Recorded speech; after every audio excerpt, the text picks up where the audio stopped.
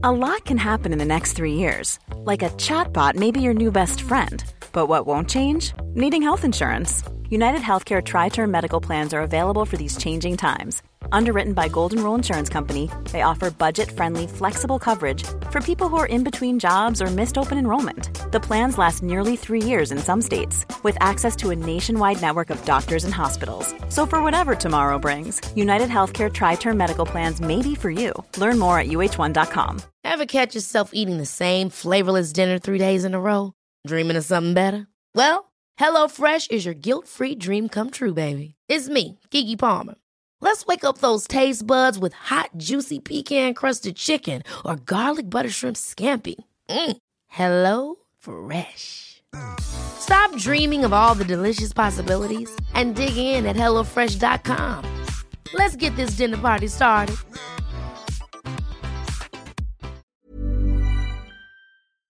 Hi there, so this is Stop and Search on Scroobius Pip's Distraction Pieces Network, and if you didn't know by now, we're brought to you by Acast, and it's in association with Leap UK. So let's get going. Behind your barricades, yeah, but how long can I stay? Behind your barricades, where true values seldom stray. Thank you so much again for joining us. So this is going to be another two-parter because the guests, well, they don't hold back and the conversation just flows. The audience questions are going to be in part 2, so make sure you come back for them because they're always fascinating. Thank you so much, Tottenham Court Road Waterstones, for hosting us once more, and all introductions to the guests are going to be done live on the night, so you'll hear them in a moment. I'm just going to do quick social media shout-outs. So please, if you can, follow us on UK Leap on Twitter, at UK Leap on Instagram, ukleap.org on Facebook, and our website is ukleap.org. So, with that said, let's get into the episode. And the broad theme of this, and as you can imagine, we don't stick to the script, we go off on a tangent. Do we have a fear of experts?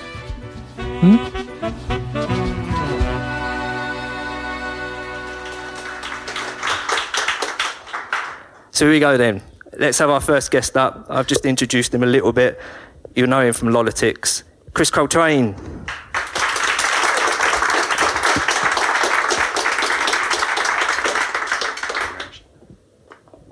What colour would you like? I've got literally no opinion. Go on, you've got to have some opinion. You come along to this podcast, you have an opinion. What would be the evidence-based one? So what are the options? I like red. You like red? Evidence-based red. Right, there it is. I'm glad I chose red. Right, and I think, Elle Wadsworth, if we can have you up here, please. Which colour would you like? And a round of applause.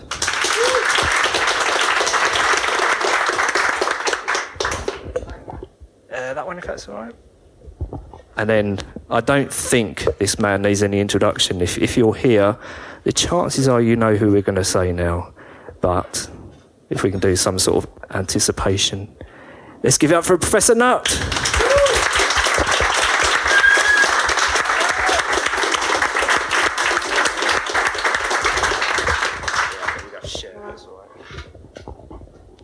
So what I like to do now is I like to mimic the Infinite Monkey Cage because they are my podcast heroes. So if we can get everybody to do their own introduction, because like I said, I'm going to mess it up if I try and do it. So if we start with Elle at the end now. Working, yes.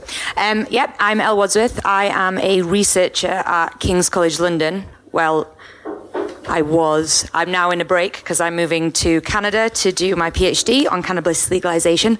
But I'm here because I am a co-host with two colleagues at King's College London of the podcast What's the Crack, which looks at we take news articles in the media looking at drugs and addiction, and we look at the evidence base behind it and relay it to the layperson or people with a slight interest in drugs. Yep. Brilliant. Professor Nutt, please introduce yourself. Yeah, well, I guess, what am I? As I like to say, with a name like Nutt, psychiatry was what I had to go into, and I've kind of succeeded for a long time, although I've actually just given up doing clinical practice because eventually the NHS has beaten me into submission, so I've given up. So now I'm just doing research and teaching on drugs in the brain, and on the side trying to trying to challenge the government to have a much more rational policy on drugs, which is why I'm going to be here tonight and encourage you all to follow me on Twitter. How many of you follow me on Twitter? That's good. That's very good. Why don't the rest of you? That's very bad. Very bad. You need to have it just to follow me. You know, I mean, it's very efficient way of knowing what I'm doing. And I also I've just come from a meeting of our charity Drug Science, and you should have said actually, that all the proceeds of this book support the charity Drug Science, which is, I think, the only truly independent charity that promotes completely scientific, evidence-based approaches to drugs that there is in the world. So, and it run out of here. So, buy the book, support the charity, and follow me. Thank you. And that's the Independent Scientific Committee on Drugs, isn't it? That's what it was. It's now called Drug Science, just to make it simpler. Yes. And Chris Coltrane. Hello, I'm Chris Coltrane, MDMA, and I am a stand-up comedian who has pretty much my sole qualification for being here is that I've done stand-up about doing drugs and liking it, which hopefully you will accept me for those qualifications. I have done stand-up about MDMA and alcohol, based very much on David Nutt's work. I've tried to take shows up to the Edinburgh Fringe where I encourage people to think about evidence-based science very much from a layperson's perspective. I also do a lot of political stand-up comedy with a particular focus on how the media are letting us down and how a lot of people who claim to be experts are not experts. So hopefully if I can offer anything today, then I can offer that. Round of applause for our guests then.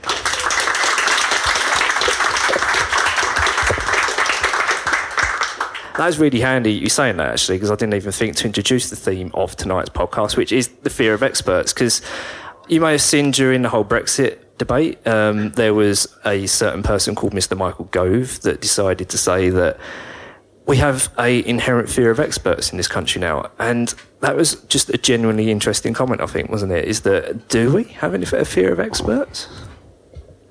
It wasn't Gove that said it. It was, I have this...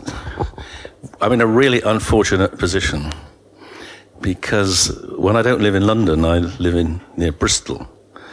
And my MP is the one who said in the Brexit, just before the Brexit vote, the famous one, Rees-Mogg, he said, experts are in the present day what astrologers and soothsayers were in medieval times. And unfortunately got re-elected with 30,000 majority at the last election, which just shows you how outside of the cities, a lot of people still don't believe in experts. And it's very extraordinarily disturbing. I mean, because you can kind of accept what Gove says, because Gove is just a kind of puppet that has Murdoch's hand stuck up his bum. But Rees-Mogg was supposed to be he was supposed to be an educated man, you know. He can quote Seneca and he knows Latin and Greek, but he clearly doesn't understand anything about the present day. I guess he's kind of resurrected some... I don't know what drug it was that got him out of the grave, but anyway, it's a damn powerful stuff, and we should all have it. And it is strange, isn't it? Because I kind of get what he meant in a weird kind of way, that it was to a certain degree that we've all been force-fed information throughout the years, and some of it we choose to discard, some of it we choose to attain based on our own prejudice. Would you say, Chris, that he was misunderstood? Could we say that? To a certain extent, I think that he is a very clever man, and he knew exactly what he was doing when he said those words. This is not by chance that he said this phrase. Having said that, I think that the way that we use the word expert, which is obviously the correct way, is not necessarily the way that a lot of people use the word expert anymore. I think a lot of people, especially people who have been let down by the world, by society, might see experts as elite and out of touch in the way that, for example, experts did not see the 2008 financial crash coming. Experts told people that actually austerity is necessary and your public services must be cut. And we know that this is not the meaning of the word expert. Expert surely just means someone who is very knowledgeable and skilled in their field. But I think to a lot of people who have been let down, lied to relentlessly by the media, by politicians, it is not too much of a jump to see people claiming to be experts, people being wrong. In fact, I think if Michael Gove had just said a few more words and said, I think people are fed up of people who claim to be experts, actually maybe he'd be onto something. But of course he didn't say that. This was a very deliberate choice of phrase, almost dog whistle, you might say, in the, the people who, we did not hear him say what he really meant. We just heard him saying, what you're saying, people who are clever aren't relevant. This isn't what he's saying. He's giving a very clear message out to the sort of people who, very much similar to Nigel Farage. You remember that a few months ago, he was smoking, and someone said to him, why are you smoking? And he replied, I think the doctors have got it wrong on smoking. They're like, yeah, you're right, smoke as much as you can, Nigel. I absolutely encourage you, smoke as many as you... Yeah, no, you're right. No, they've got it wrong on smoking. Crack on. But again, he knows exactly what he's doing with these words. Let's be under no illusion that the word expert means many things. And actually, I think if we are going to have a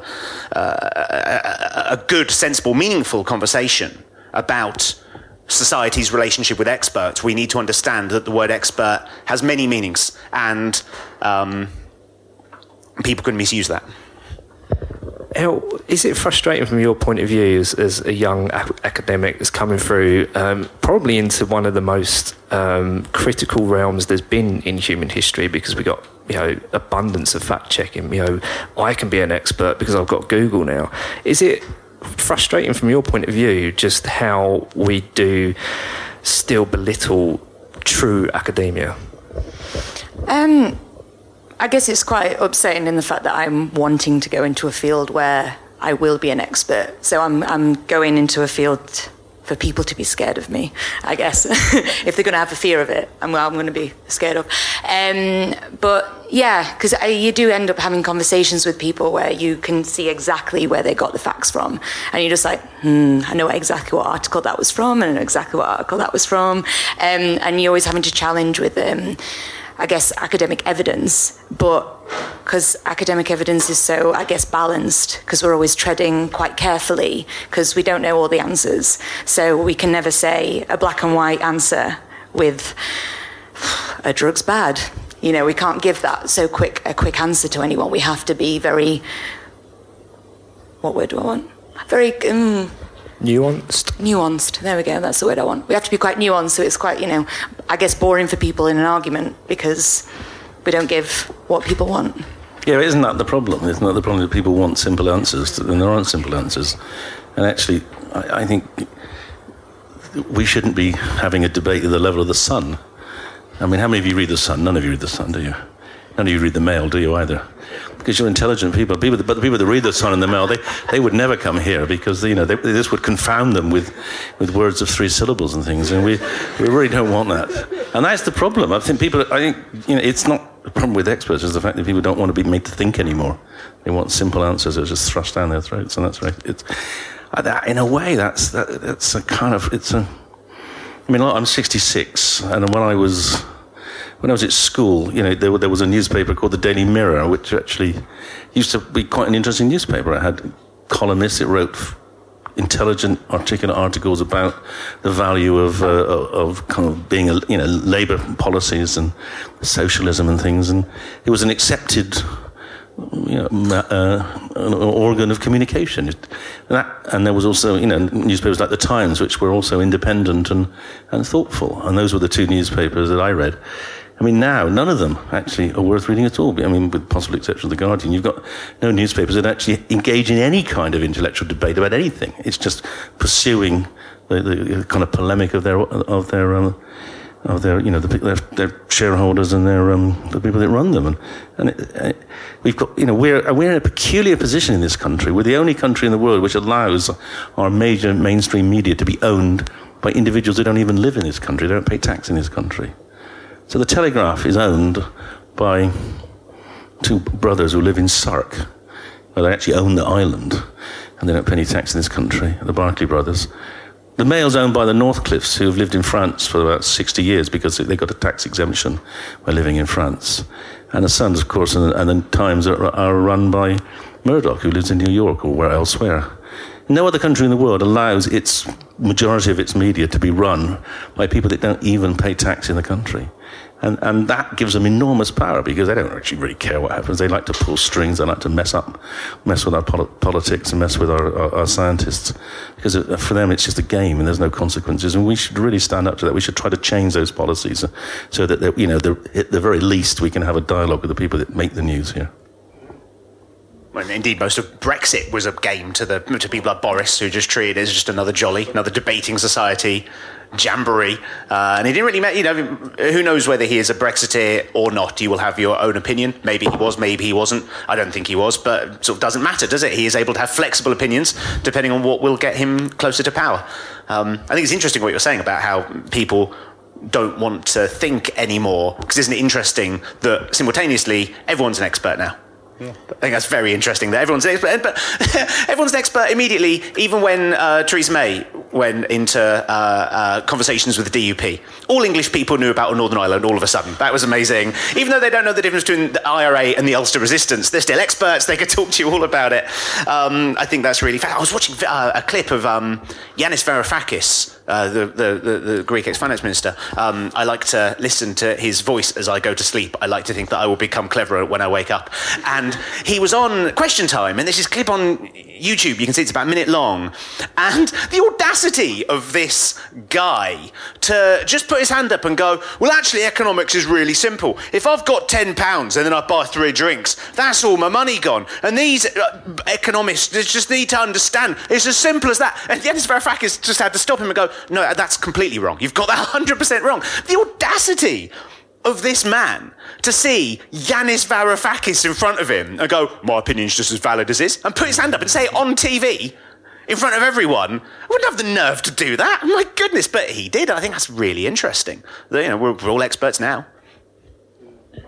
That is a lot of it. I mean, I like to think I'm humble to not being an expert. I mix with a lot of big intellects, a lot of them up here, not necessarily. I didn't want to say anything, Chris, but me and you are very much over this side. And it is, you do feel that sometimes you can't compete on an equal level just because of the backgrounds that people like you two have got. And I quoted it when I was rambling at the start there, Professor Nutt, that one of your papers, Estimating Drugs Harms, a Risky Business, 2009, I'm always using this in drug policy presentations of how you set questions to the general public. One of them is, do you believe in the relative harms of cannabis and how it relates to what you get prosecuted? So if you think that cannabis, just like our classification system, is supposed to be based on evidence of harm, so cannabis at the time was B and then it was C, and then the classification argument, which eventually led to Professor Nutt's dismissal from the ACMD. In the paper that I'm quoting, you specifically pointed out that the perception of harm in the general public is very different to how they would like to see cannabis prosecuted. So they believed in this penumbra of harm of cannabis without it being set a higher bar in criminalisation stakes, if that makes remotest sense. And that to me is really interesting of how it's just belief systems again, isn't it, Professor Nutt? But well, yeah. I mean, shall I explain? You're going to explain it far better than I will, yeah. Definitely. So when I started working for the ACMD in 2000, cannabis, amazingly, some forms of cannabis were a Class A drug, cannabis oils, and some forms of cannabis were a Class B drug. The ACMD in the 30 years that it existed had never dared to review cannabis. I was scared to do it because the government didn't want it. So the ACMD was supposedly an independent scientific group, but effectively it was doing only what the government would allow it to do.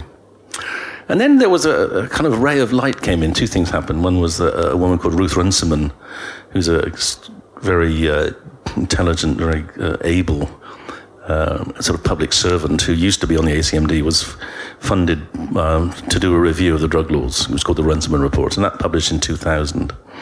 And that was a remarkable piece of work, and that's where I really started getting interested in drugs and drug policy, because I was the kind of medical scientist on that committee. And that's where I started developing my scale of harms. And when that we reported in 2000, and we said we've got to change things. We should really be thinking about having evidence-based regulation, and we probably should downgrade cannabis from A and B to at least B or maybe C. And then at that time, a lot of the newspapers, including the Mail, said, that's far too conservative. You should go much further, much further, much further. Oh, you're being cowardly. And we thought, that's interesting. We thought we were being quite bold. And then David Blunkett came along as a Home Secretary and said, right, given this report, you should review the status of cannabis. So we reviewed the status of cannabis, and we concluded that it should all be put into Class C. Now, the government agreed. It's the only time in the history of any drug, literally in the history of any drug in this country, and that's going back nearly 50 years to the Misuse of Drugs Act in 1971, the only time a drug's classification had been reduced. There's been loads and loads and loads of examples of where a drug has been given a higher classification or moved up a classification. The only time in the whole of the existence of this act, which is supposed to allow free movement at any point, the only time a drug was moved down. And anyway, we recommended going to C. Everyone was happy. And then a month before, the press went ape. They went absolutely insane. It was a month of hell. It was in January, and I remember it vividly because there was enormous pressure to stop that happening. Vast amounts of press writings about it, huge amounts of media discussion. And eventually the government held its line, and cannabis was reclassified. And from then on, there was a battle between the ACMD and the newspapers, the Mail and the Sun, to decide what classification would be. And every 2 years, the media pressurized the government to do another review of cannabis, and we did another review, and actually, every time we did a review, the harms got less. So the chances of us recommending it being regraded got less. And Home Secretaries got more and more angry. On the final review, we thought, well, this is going to cause, it's very likely we're not going to change because the evidence was even more compelling. It was less harmful than we had been thought previously. So we thought, well, we'll preempt any criticism by the government because we would do a Murray poll to reassure them. Well, we'd find out. We don't know what the Murray poll would say, but we did a Murray poll of what people thought. Okay, so then we did our report, and there was a lot of debate, but almost universal decision was to keep it Class C. So we wrote a report, presented it to the government, and then half an hour later they said it was completely unacceptable and they were going to reclassify it anyway. So I went along to see the drugs minister, and I said, look, well, you've read the report. I don't understand why you're not going with it, why you want to reclassify up from C to B. And he said, well, it's because the public want it. So I said, oh, well, you probably haven't read the report then, because if you go to Appendix 2, you'll see the Murray poll we did, where we actually asked the public, the same public that you ask about your decisions, we asked to say, look, turn to that page. And in that there, we had done this questionnaire, and we'd asked them, what classification should there be for cannabis? And I think 24% said it should be increased, the classification should be increased from C either to A or B. 27% said it should be legal, i.e. downgraded, and the rest said it should stay the same. So I said, you don't need to worry, the public don't care. The public actually would more than want it legal. And he looked at me and he said, that's the wrong kind of public. And there you have it. Absolutely, because it wasn't the Daily Mail readers. That was a representation, a proper representative selection of the average person, not the Mail reader. Yeah. That is fascinating, isn't it, El? It again reinforces that point of it's not just information, it's the delivery of information. And that's where people like you are now managing to get the direct link between the reader, the listener. And do you think with what you're doing with What's the Crack, the podcast, do you think that can help in getting correct information out there? The fact we don't have to rely on potential institutions that may have some benefit or moral disposition to not wanting to reform drug laws? Yeah, definitely, because I think with podcasts as well, it's such an open market. You don't have to, there's no prerequisite of anyone having to start up a podcast. So especially for me and my two colleagues, when we set it up, none of us had a PhD, which is sometimes in the academic world, it's not looked high upon because you're not a doctor, so you don't get the right. Yeah, so we had to find another way. Oh, you were actually. I didn't realise that. No, come across very well. Anyway. Thank you. You're looking down on me now. But no, we had to find another way, which was podcasts, because it's new, it's up and coming, there's lots of other things. We were looking in the market for who already had podcasts that was about drugs, which was Leap, which was Say Why to Drugs with Susie Gage and Scroobius Pip. And I think there was another few in America at the time, the States. So we were like, brilliant, this is an open market that we can go for. So it's a bit more freeing, because we obviously had to get the background, we had to research the evidence, we had to do as we would in academia, look through it all to create these podcasts. But we just brought in other experts to help us with every episode. So if we were doing one on drug consumption rooms, we would ask around our department, because it was really lucky that we were in King's, in the addictions department, where we could just walk around and say, right, who's an expert on this? Who knows this better? And we just drag them in and do them as a podcast. Not drag, they were very happy to help. So it was, you just made that link that, I guess, fill in that gap in podcasts for listeners that we wouldn't have even been able to reach before, because our voices are a bit quieter being a non-doctor. So it's reaching a different audience with a podcast. Do you think that is more relatable, though, the fact that you can speak the layman's language? And I'm using quotation marks for that, because again, I consider myself the layman. I totally speak for Chris again. I'm totally putting you down throughout this, Chris. I apologise. But you speak in languages that we can understand. And a lot of times I have to read papers, being scientific papers, not the tabloids, thankfully. And it is, a lot of times it's a different language. And do you consciously interpret that in a different way so that we can understand it? Yeah, we check ourselves quite a lot, because when I'm the host and my two colleagues, Lindsay and Rob, if they're talking about a topic that they're obviously so submerged in because they know that topic so well, acronyms will come out of their ears. And I'm just like, no, what's that? They'll just say, a paper from the WHO. I was like, what's the WHO? Okay, the World Health Organization. I'm like, you're stopping each time to just go, no, I don't know what that is. And there's things that I don't even know, because we're in different specializations. So it's just stopping each other and say, would I know that? Would I, it's just ourselves, because if I don't know what they're talking about, then no one else who are listening will.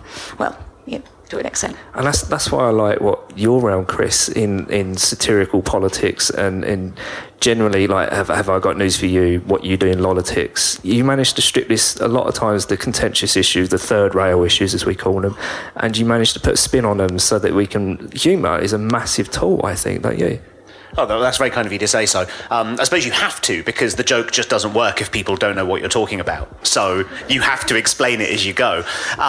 So I suppose that comedy can be a very powerful and useful tool in that respect, because you can't just go on and talk in grand scientific terms, because you won't get the laughs. You will do it in your first draft and then go, oh, right, and you'll redraft it.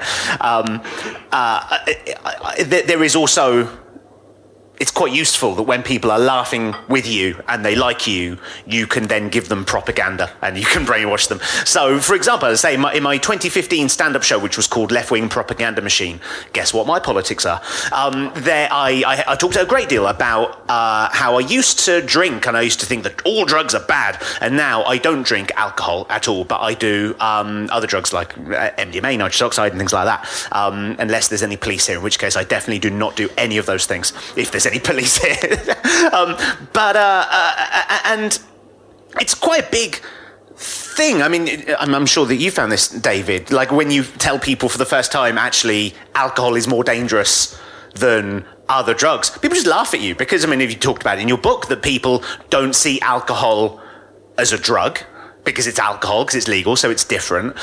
So initially, when you say that to people, they don't believe you. But if you've got 20 minutes of their time and you can tell them a story about how I used to think all drugs are bad, but then I did a little bit of reading, I met some people who did MDMA and knew where to get it from a safe, reliable person. I did it in a nice controlled environment. I was able to read up on the science. I discovered that it is true. I read David Nutt's book and found out even more. When you're able to take people on that journey and you've got sort of 20 minutes to tell people, and that comes 40 minutes into a stand-up show where they've already decided they like you, then you can do good things.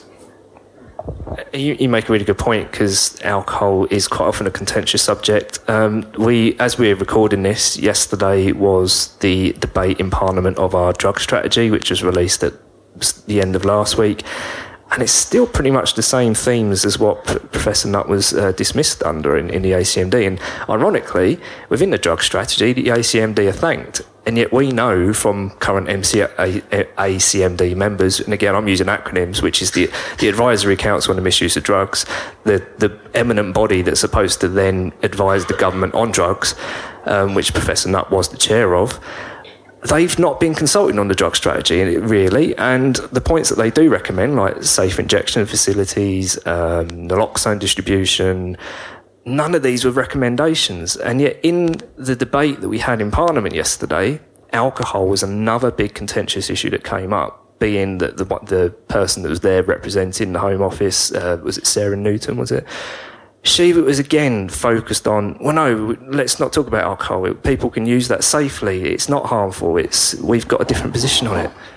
I think, Professor Nutt, you put the microphone to your lips. I'm totally handing over to you on this subject, because it's so frustrating. Again, as a non-drinker, it is so awkward to sit there, watch a debate like that on the social and physical harms of drugs and not talk about alcohol. Yeah, and the reasons are kind of long-standing and complex, but I suppose in a nutshell, what you can say is that the drinks industry has been possibly the greatest lobbying influence in the history, or certainly of sort of our Parliament. The drinks industry has over about 150 years. The drinks industry has eliminated all competition. If you go back to the 1860s, you could go to your corner shop or your local pharmacy, and you could buy your booze, and you could buy your tobacco, and you could buy your tincture of opium, and tincture of cocaine, and tincture of cannabis. You basically, it was all legal, and you used it as you liked. And the drinks industry plus the pharmaceutical industry together eliminated the pharmaceutical aspects of those drugs, and then started to systematically eliminate the recreational use of drugs. And well, you can see how successful it's been. We now have we live in the only country in the world which actually specifies the only drug you can take that changes the way your mind works is alcohol. The Psychoactive Substances Act last year said no other drug, whether it exists today or will exist in the future, could be legal if it changes the way your mind works. Even if it worked exactly the same as alcohol, it would be illegal, even if it was completely safe. So this is we've actually succumbed completely to the drinks industry's lobbying.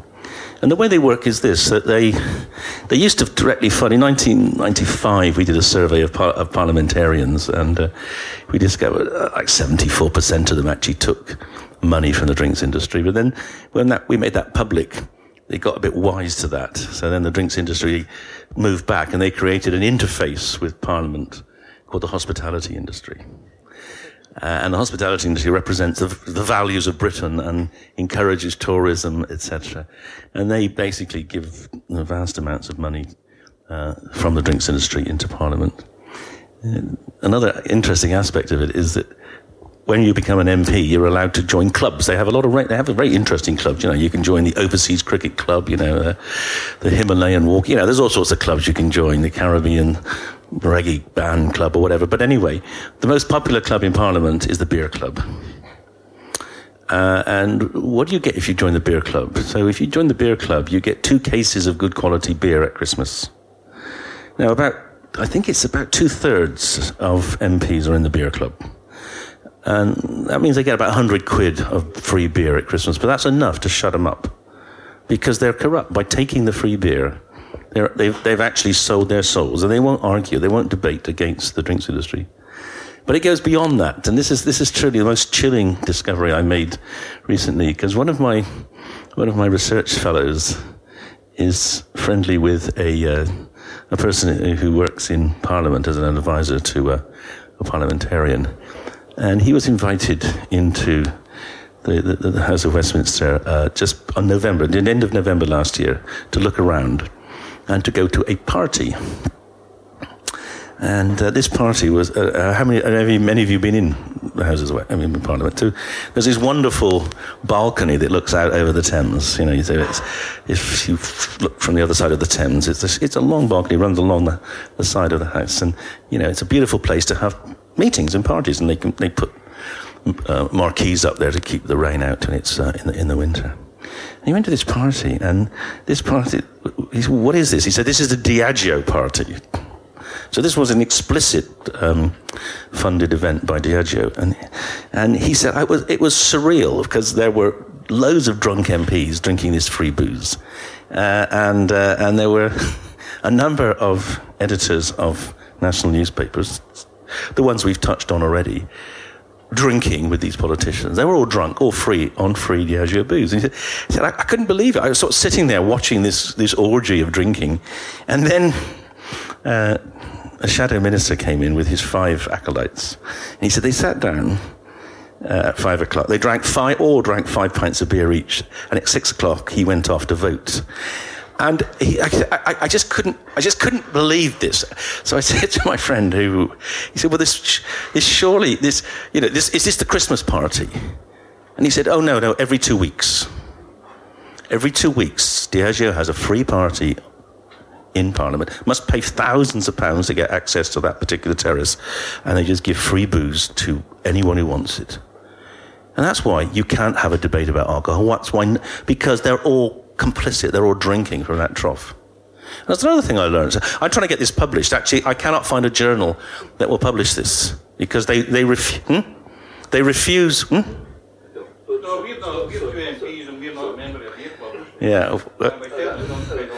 Well, but Diageo do have their free. Maybe you're not allowed in because, well, you're too far from. Yeah.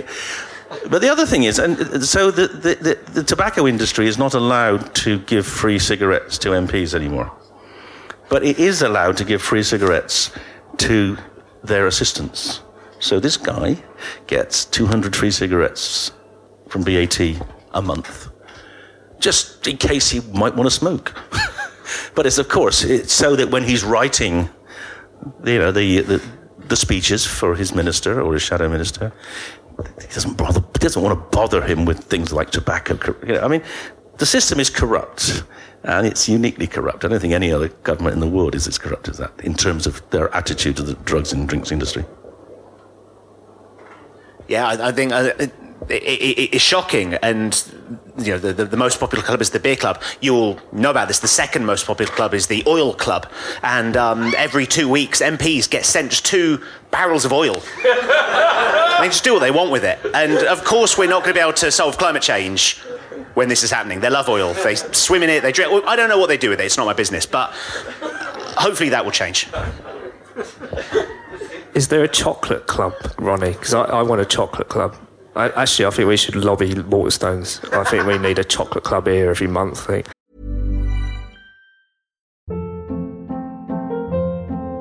Hold up. What was that? Boring. No flavor. That was as bad as those leftovers you ate all week. Keke Palmer here. And it's time to say hello to something fresh and guilt-free. Hello Fresh. Jazz up dinner with pecan-crusted chicken or garlic butter shrimp scampi. Now that's music to my mouth. Hello Fresh. Let's get this dinner party started. Discover all the delicious possibilities at HelloFresh.com.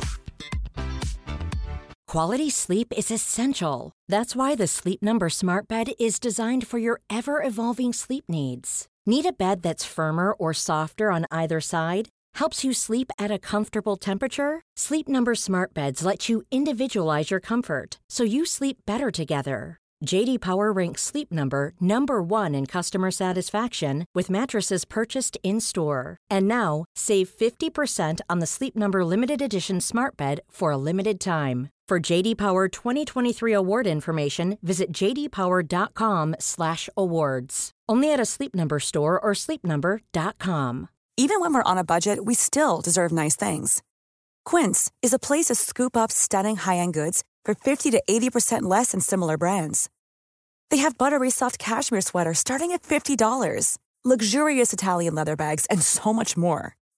Plus, Quince only works with factories that use safe, ethical, and responsible manufacturing. Get the high-end goods you'll love without the high price tag with Quince. Go to quince.com/style for free shipping and 365-day returns. But it's fascinating, isn't it, El? Sorry, I'll keep calling you Ellie. I apologise because I know so many Ellies. But El, it is fascinating, isn't it, that because I've seen behind the curtain of Parliament. You know, myself and Neil can be seen there quite often. Have you had much experience with regards to that disconnect between policymakers and what they think the perception of harms are, or the general public even? Do you think it matches up to the actual evidence that's out there on certain things? Well, I've never been in Parliament, but yeah, because we do. My focus with my speciality I work with is drug policy, and what my PhD is going to be in is cannabis legalization, because Canada next year will be legalizing cannabis, and I think that's one of the most.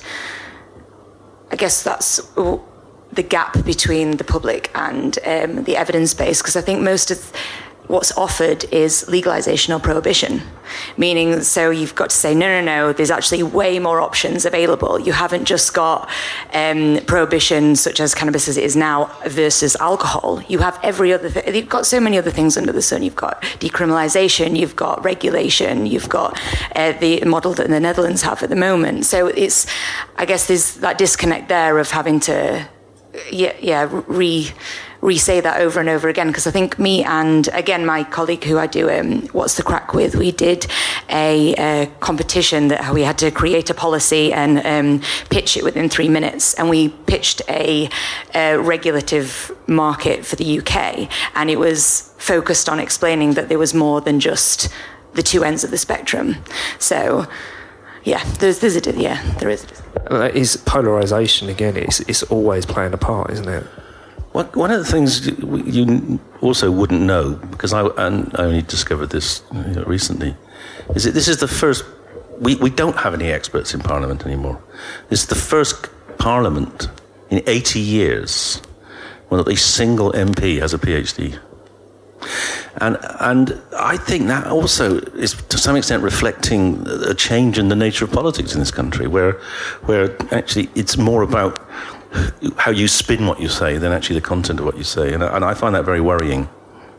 A previous podcast guest here was Dr. Julian Huppert. He was Liberal Democrat for last PhD in Parliament. Exactly, and as you said, Professor Nutt, it seems like it's missing. There is just not enough in the way of diversity in politics anymore. And I think, Chris, you might be a good one to speak on this, given that your podcast Lolitics is there to ridicule what's going on in politics. Essentially, do you think we have lost our way within it, the whole system?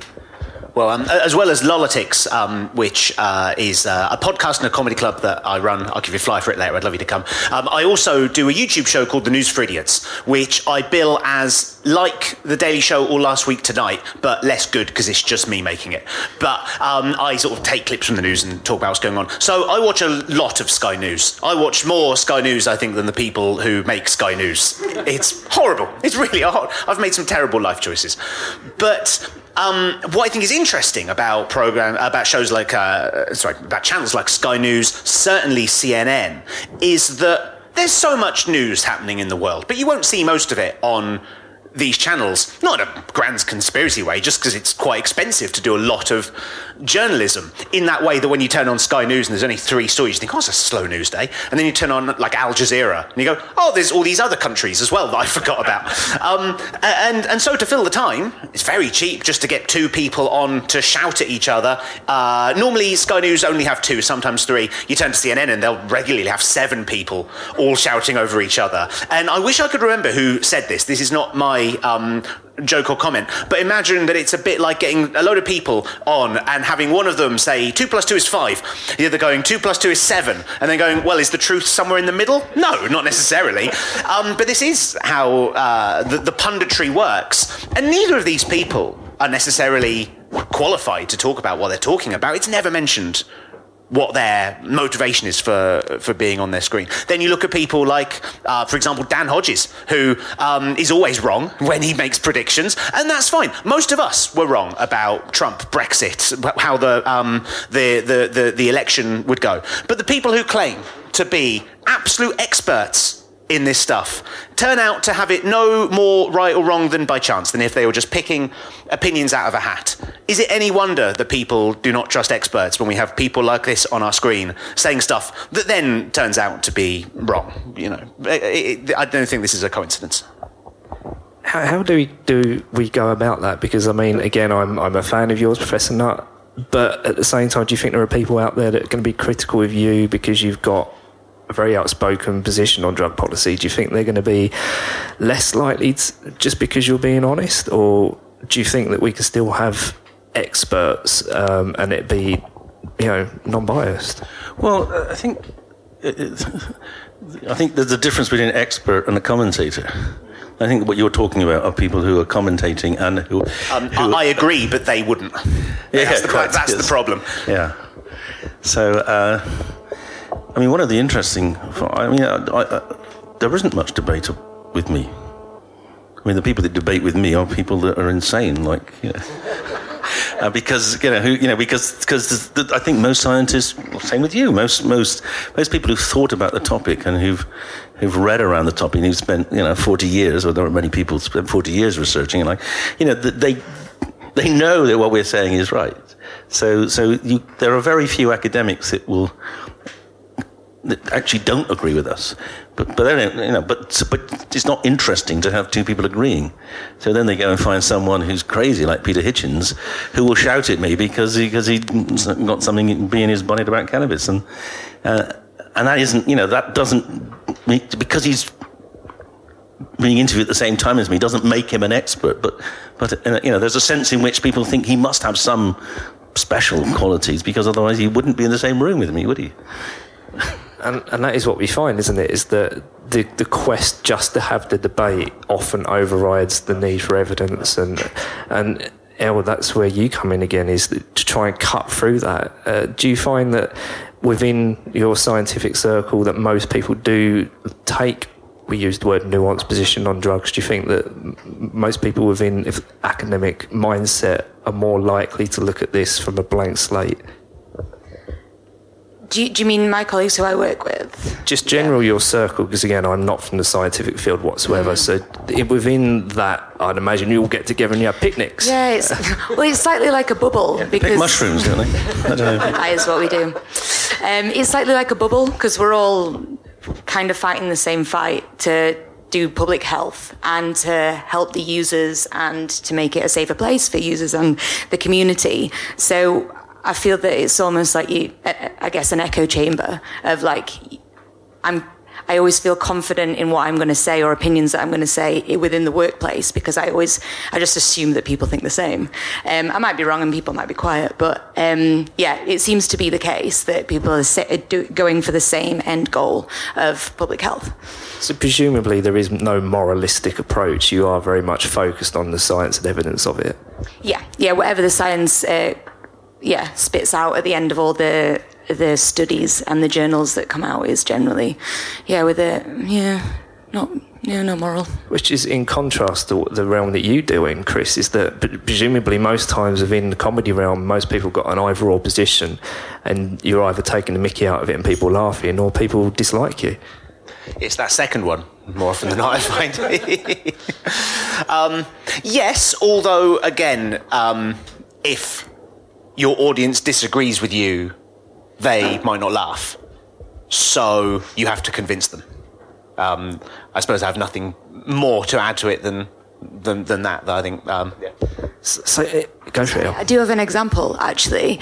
E-cigarettes, because that's the same end goal of going for public health, but on one side of the argument, it's you should use e-cigarettes because they're, less harmful than cigarettes, and that the end goal is the public health. But then on the other side, it's why are you giving money to the tobacco industry and you're normalising smoking, therefore more people will smoke. So you've got two sides of academics that are still going for the same argument, but not necessarily with the same opinion. So that's my interject. Yeah, actually, but the e-cigarette debate is a peculiarly polarising one, and it's actually the UK is there's a very few things we lead the world in, but we do lead the world in e-cigarettes and the use of e-cigarettes to reduce harms, because Public Health England has essentially concluded that the health benefits massively outweigh any potential long-term harms. And I'm sure they're right. But other countries have taken a very different view, and they've ignored the evidence, and they have basically they have policies which are driven by people's hatred of smoking. So in the USA, we have this amazing situation now, where if you vape anything, even water, it's a tobacco product. So currently now in the States, anything that's vaped is now deemed a tobacco product, even, as I say, if it's propylene glycol, if it's water, even if it's got no nicotine, because they have chosen to define all vaping as tobacco, which is absurd, and it reflects a kind of a peculiarly puritanical hatred of smoking. And in the end, of course, the consequence is going to be that millions of Americans will continue to smoke cigarettes and die. But that is a position that has been driven by people who are supposedly scientists, but they don't believe in harm reduction. Their view is we've got to stop any smoking, and in America they can no longer stop tobacco smoking. So when the tobacco companies were sued and forced to pay huge penalties to the states. You remember about 10 years ago, a deal was done that wasn't made very public, that as part of the deal of paying billions and billions of dollars to each state for tobacco-related damage, that they could never ever be sued again. So the tobacco industry now is virtually uncontrolled in America. The state government can't interfere with the tobacco industry selling cigarettes. So what the public health people, they can't do anything about cigarettes anymore. But they've got to keep employed. They've got to keep working. They're all academics in universities. So they're now attacking the vaping industry because that's the only thing they're allowed to attack. So it's a complicated argument, and it's a perverse mixture of, this is a perverse incentive. Academics need to be employed. They've got families. So if they can't attack cigarettes, they attack something that looks like it. And so we have this hysterical antipathy to e-cigarettes in the States, which will be, in the end, very, very detrimental. And it's fueled by the bigger concept in America, this ultra-Puritan idea of that harm reduction is something that's not acceptable. I mean, it's not... Well, you may not know this, but American scientists cannot get funding to do harm reduction initiatives. They're not allowed to use the term harm reduction. That's why the UN don't allow the term harm reduction in any of their writings on drugs. That is not an acceptable term to get money out of the US government. You cannot talk about harm reduction. You've got to talk about stopping people using drugs. And although some groups have managed to bypass that and for particular reasons like reducing AIDS, there is no generally accepted belief that harm reduction is a right way forward. Whereas in the UK, we've always accepted that. We've pioneered harm reduction. So, it's not just about the science, it's about the science in the context of this huge political pressure, which again, as I say, is often driven by puritanical beliefs rather than by evidence. I really got to get into, and I bet you're bored of speaking about it, Professor Nutt, but what happened in the ACMD and the whole dismissal at the time, which was, 2009-10, was it? We haven't really progressed since then, have we? It's still the root causes that saw your position end still exist today, which is general ignorance around drugs. Yeah, I think things have got worse, actually. I mean, so that makes me wonder whether it was foolhardy of me to get sacked, but I didn't actually set it up. I just told the truth, and it just shows, actually, my sacking shows the power of the BBC. So I'll just warn you about this. Go on the Today programme, 8 o'clock in the morning. No, it's 5 to 8. And if you go on there and say LSD is less harmful than alcohol, you will get sacked. And it's kind of weird because I said, the guy said, well, you can't be serious. I said, of course I'm serious. Alcohol kills 20,000 people a year as it did then. LSD doesn't kill anyone. So, why are we so hysterical about LSD and why are we not focusing on alcohol? And that one sentence And actually, there's another tip I'm going to give you, right? If you're doing media, don't do it in a studio, because then they can get you on all the other programs. So by 10 o'clock, I'd done multiple programs, the World Service, BBC News, TV News, at which point it had become a storm as opposed to just a statement. And then it kind of went completely hysterical over the next 24 hours. Largely, though, I think perhaps some people don't know the background to this. So, ever since I was made chair of the ACMD, there was a group. See, they've switched it off. Censorship. There's still there's a group of these ultra-conservative, right-wing Puritans, anti-drug campaigners who set out to get me sacked, and they were very, they monitor me. They know my publications before I do. Seriously, because they monitor every day what I publish. They carry around files of everything I say, so they're almost certainly going to get this recording. And they set out to get me sacked because they saw me as a threat to their belief, which is that we've got to have to keep the war on drugs, because eventually we will win it. People will stop using drugs, not alcohol, but other drugs. I mean, and their ambition was to get me sacked, and they fomented quite a lot of the hysteria around it. And since then, I think, the people who've taken over from me, they've been put in a very difficult position because the government actually, they know now there's nothing they can do. Whatever they say, the government's going to take no notice. And they haven't. They've largely just been ignored. And I don't kind of know why they're still there. I think they might have better if they resigned. We didn't have an ACMD now, but we still have. And it was this political funnel again, wasn't it? That the link between the media and politicians and public perception that essentially pushed you out for telling the truth. And we probably haven't progressed since then, have we? Because the debate yesterday in Parliament kind of shows that we're still in that mindset. No, and the big problem with drugs is that they are a very powerful political tool. And that's why politicians are prepared to take outrageous positions, because they still believe you can get votes. And that happens at local politics. If someone wants to set up a safe injecting room somewhere, it's almost de rigueur that the local politician will come out against it because he thinks that will help him be seen as being strong on drugs and therefore helping them. At all levels, there's an ignorance and a fear and antipathy to any kind of rational approach to drugs. And that's why we do need experts. And that's, again, I just say, Public Health England have been really good here. They've probably made a lot of political enemies, but they have stood up for the truth in many of these areas. You used this as part of your routine, didn't you, Chris? You followed the Professor Nut debacle, as we call it in quotation marks, and it was something that stimulated, well, obviously, it must have loads of material within what happened there.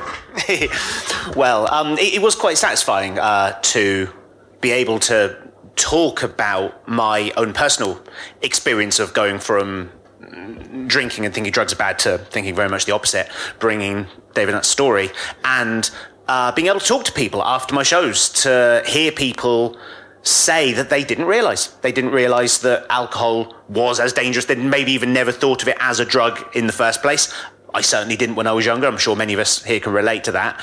And it's certainly very satisfying to be able to do my own very, very small bit in getting the message out there.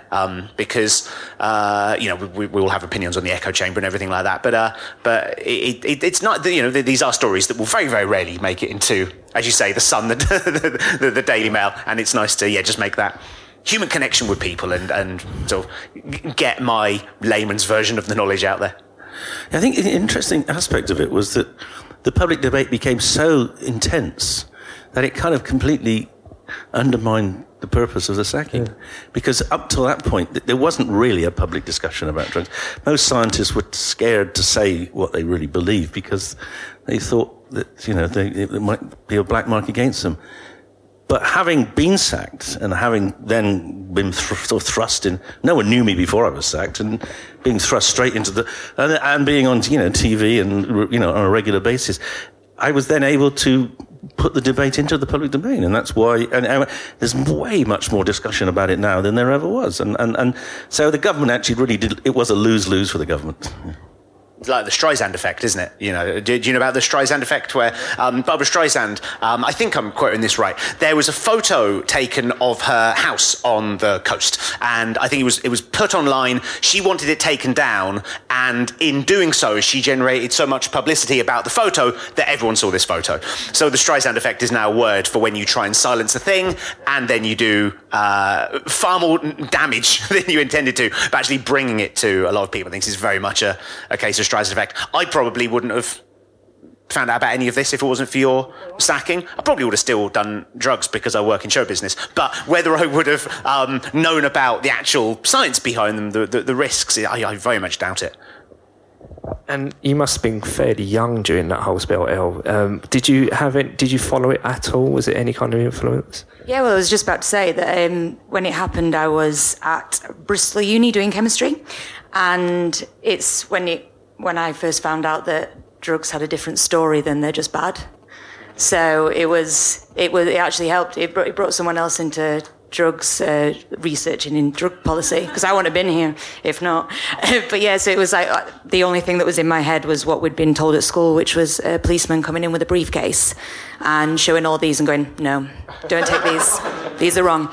And then that's all I had, all my memory. And then at Bristol, I think we had like a topic that was just on creating cocaine and heroin. I was like, whoa, I could do this. I know chemistry.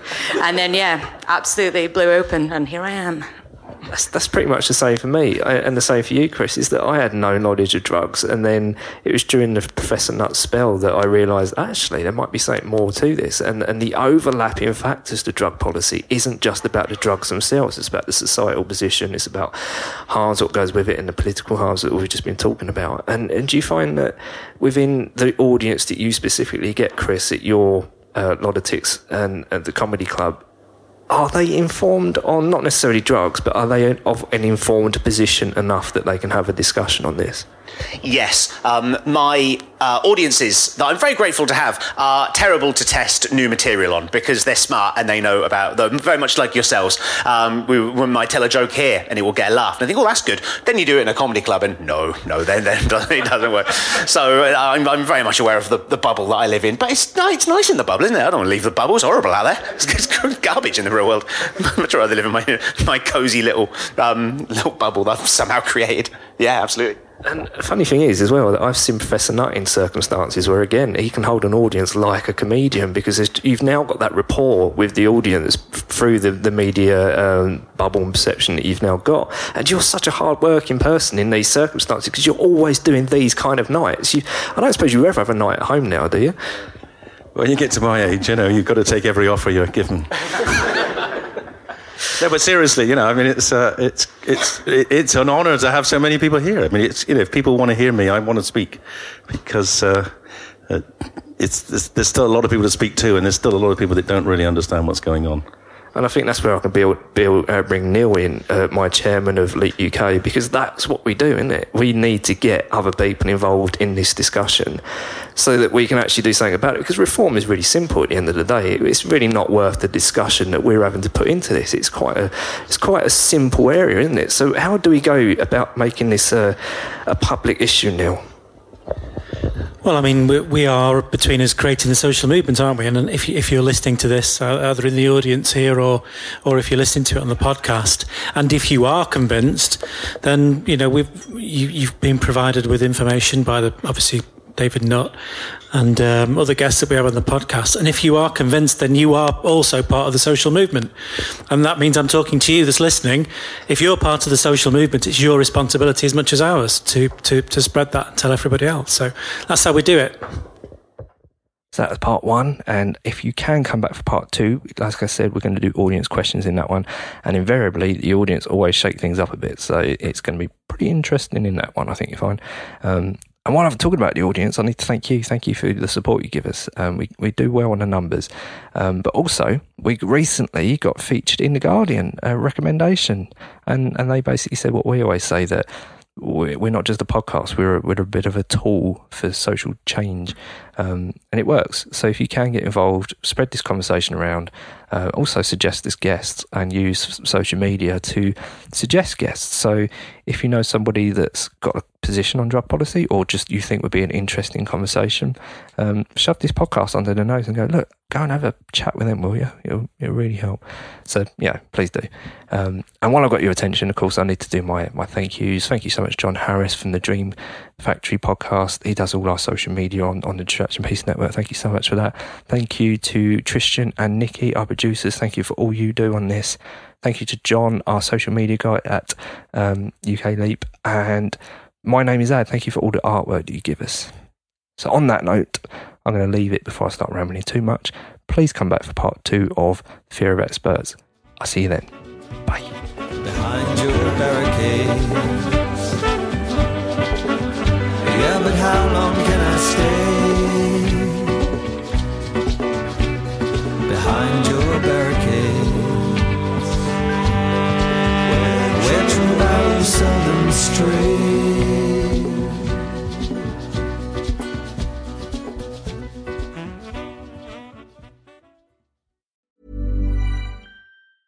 Ever catch yourself eating the same flavorless dinner 3 days in a row? Dreaming of something better? Well, HelloFresh is your guilt-free dream come true, baby. It's me, Keke Palmer. Let's wake up those taste buds with hot, juicy pecan-crusted chicken or garlic butter shrimp scampi. Hello Fresh. Stop dreaming of all the delicious possibilities and dig in at HelloFresh.com. Let's get this dinner party started. Planning for your next trip?